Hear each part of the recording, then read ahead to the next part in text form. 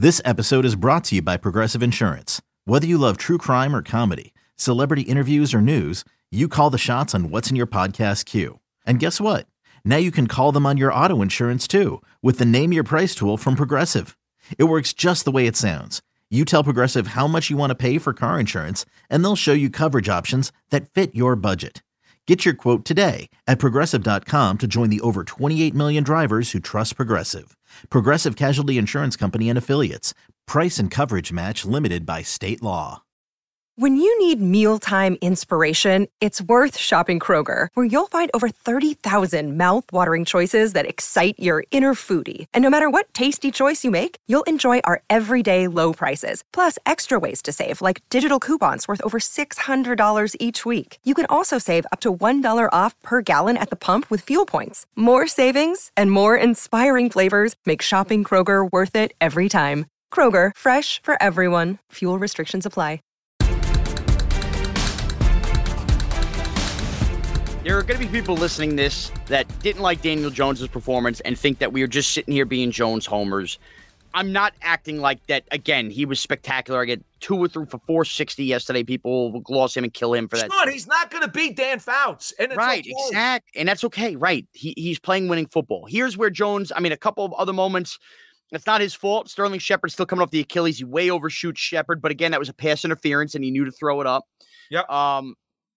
There was just a couple of those moments throughout the game. Do they need to score more points than 19? Sure. But is the interior of the offensive line still getting destroyed? Yes, they are. But as long as he doesn't turn the ball over, that's huge. Now, on the wide receiver front, David Sills played the most percentage of snaps, which is unbelievable. He was a guy last week on the pod that I said, I thought maybe he gets in the end zone because clearly they're loving him from a fantasy perspective. But Kenny Golladay, basically non-existent off the field, and Brian Dable said this. We didn't want to believe it. You've said this. I didn't want to believe it. They're going to change their wide receiver game plan game to game. It seems really confusing. It's very unconventional. And Dable said it after the game. Look, this is the way it's going to be every game as we kind of feel out this room. But when you're 2-0 and it's working that way, well, who are me and every fat-ass Giant fan to say you're doing it wrong? If that's the way it's going to be, that's the way it's going to be. Now, Kadarius Toney clearly played more. He played 39% of the snaps. I believe that was the snap count share. You mentioned the drop when he's looking upfield. I mentioned the penalty. Toney could have had a much bigger day on paper with those 2 plays. What a weird week we go from the he's limited in practice. What's going on? And then he ends up showing up. He plays. They clearly have plays for him. And he, by the way, right after the game ended, the TV cameras caught, he seemed to be the most excited about the win, running over to give Daniel Jones a bear hug as he was doing it. So you can't tell me that Toney's got a bad attitude or anything. So look, if Kenny Galladay's making $70 million and he stinks and Dable wants him on the bench and they're 2-0, more power to Dable to not do the traditional sports thing where you play a guy just based on his contract, which happens all the time. And if he's going to keep increasing Toney's load and depending on the matchups, fine, let's go. If that's what's winning games here, let's do it. I'm totally comfortable with what Dable and Kafka are doing right now.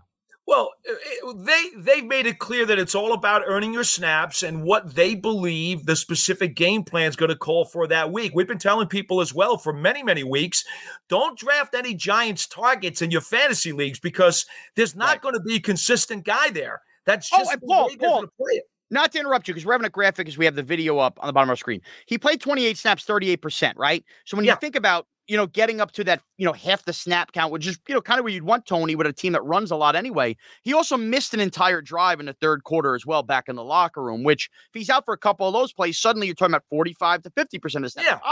Possibly. That's fair. I think, if anything, what the Giants have shown, this coaching staff, is that they are to be believed. Everything they say is out there.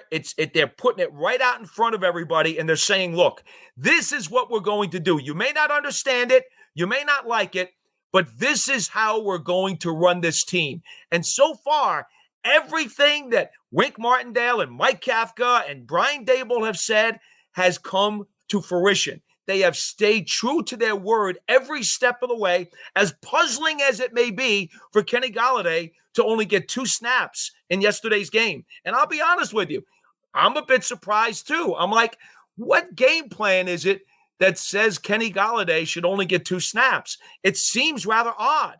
But if they have conviction and they're going to say it, and then follow up and do it and then go and win, how can you complain?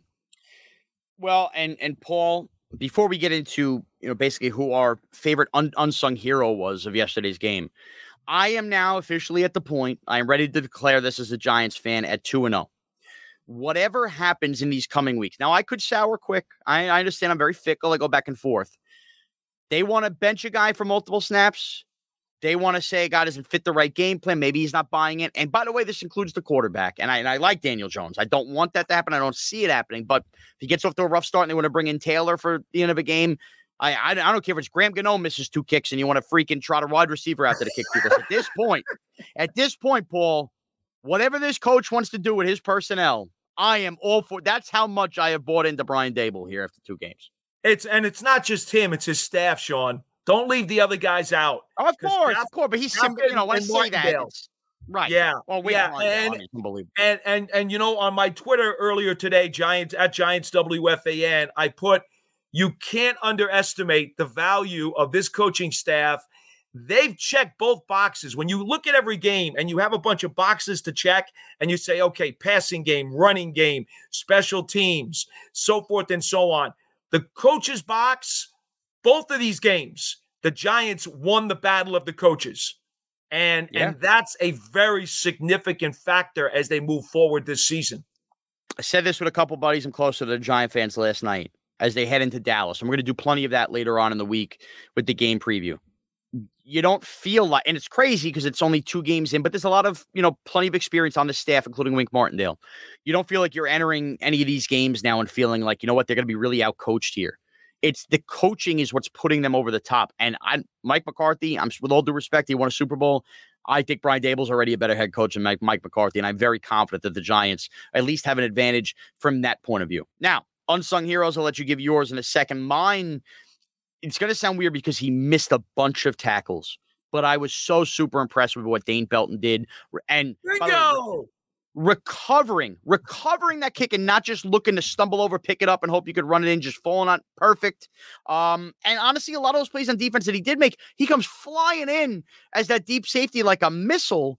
And if he's that kind of guy who's a big thumper and also can play a little bit of center field and it allows that versatility in this defense, for a guy that again, not a first rounder, not a second rounder, a guy, on a day 3 draft pick to come in first NFL start, missing all the training camp and really show that his presence was out there, even with some mistakes. I thought Dane Belton, this is one of those situations where I'm very excited to see more of him, Paul.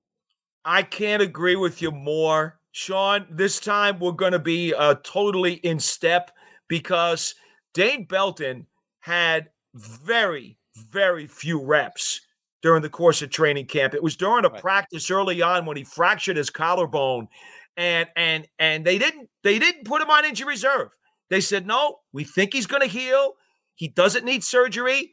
The coaching staff and Joe Shane, let's also give credit to the medical folks too. We're going to gamble. We're going to not put him on injury reserve. We're going to hold on to him. We're going to see if he can heal, nurse him along.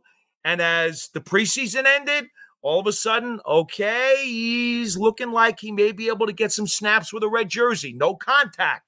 But we look like he's bringing him along. And wouldn't you know it? So now he gets into a game, and he winds up playing the bulk of the game as the deep center fielder against a team that's got a quarterback with a rifle arm and a couple of dangerous receivers. Sean, do you know how many pass plays the Giants gave up of more than 20 yards yesterday? One. I'm trying to think who even had that play. That wasn't the Moore touchdown, was it? DJ Moore caught a 29-yard touchdown pass. That was the play. Okay. And now, to be fair, Shi Smith dropped a couple big passes. Darnay Holmes got bailed out on as well. But again, part of the game is make less mistakes than the other team. No doubt. The Giants, the Giants have done. And Belton, I have to say, besides the fumble on special teams, which was obviously very important for the Giants and should have been turned into more points, let's not forget that. 2 field goals off of 2 recoveries is not good enough. Yeah, no doubt. That's not good enough. Against a better team and a better coach team, that probably comes back and bites the Giants. But having said that, Belton did not make your typical plethora of rookie mistakes back there. Right. He held the fort. He held the fort. And again, this is it, right? Growing pains. And I can't stress enough as we close the podcast here. Just like in week 1, this is the kind of game the last couple years that the Giants lose, and you're both frustrated that there were a couple plays here and there that they could have had, that now they're making the plays and the other teams aren't. Or B, you walk away going, they hung in there. That's a moral victory. These are counting as real victories now. And as the team continues to get better, as we expect them to do, right? They're a young team, young coaching staff, learn the system, everything, get healthier. You expect them to compete even more come October, come November, come December. But by stashing these wins early, Paul, you make the opportunity for those games to be that much more relevant later on when you are playing your best football. So I, for one, am very excited here after 2 weeks. Yeah, I absolutely understand that. And, we've kind of gone almost this entire program without even mentioning the fact that Saquon Barkley had, a long of 14 and yet still carried the ball over 20 times for over 70 yards. And can we say now that he is capable of getting dirty yards? Yep. Can we finally put that to rest? Paul, I led the charge of saying that Saquon was terrible in the 2-minute offense, 4-minute offense. I am the face of the fan base doing that. Saquon deserves a major apology. That was the kind of stuff that the Giants, when they won those random games with Devontae Booker and Wayne Gallman the last couple of years, that those guys did late in games. Saquon did that yesterday. And he had to be a presence that was accounted for, and he put the game away.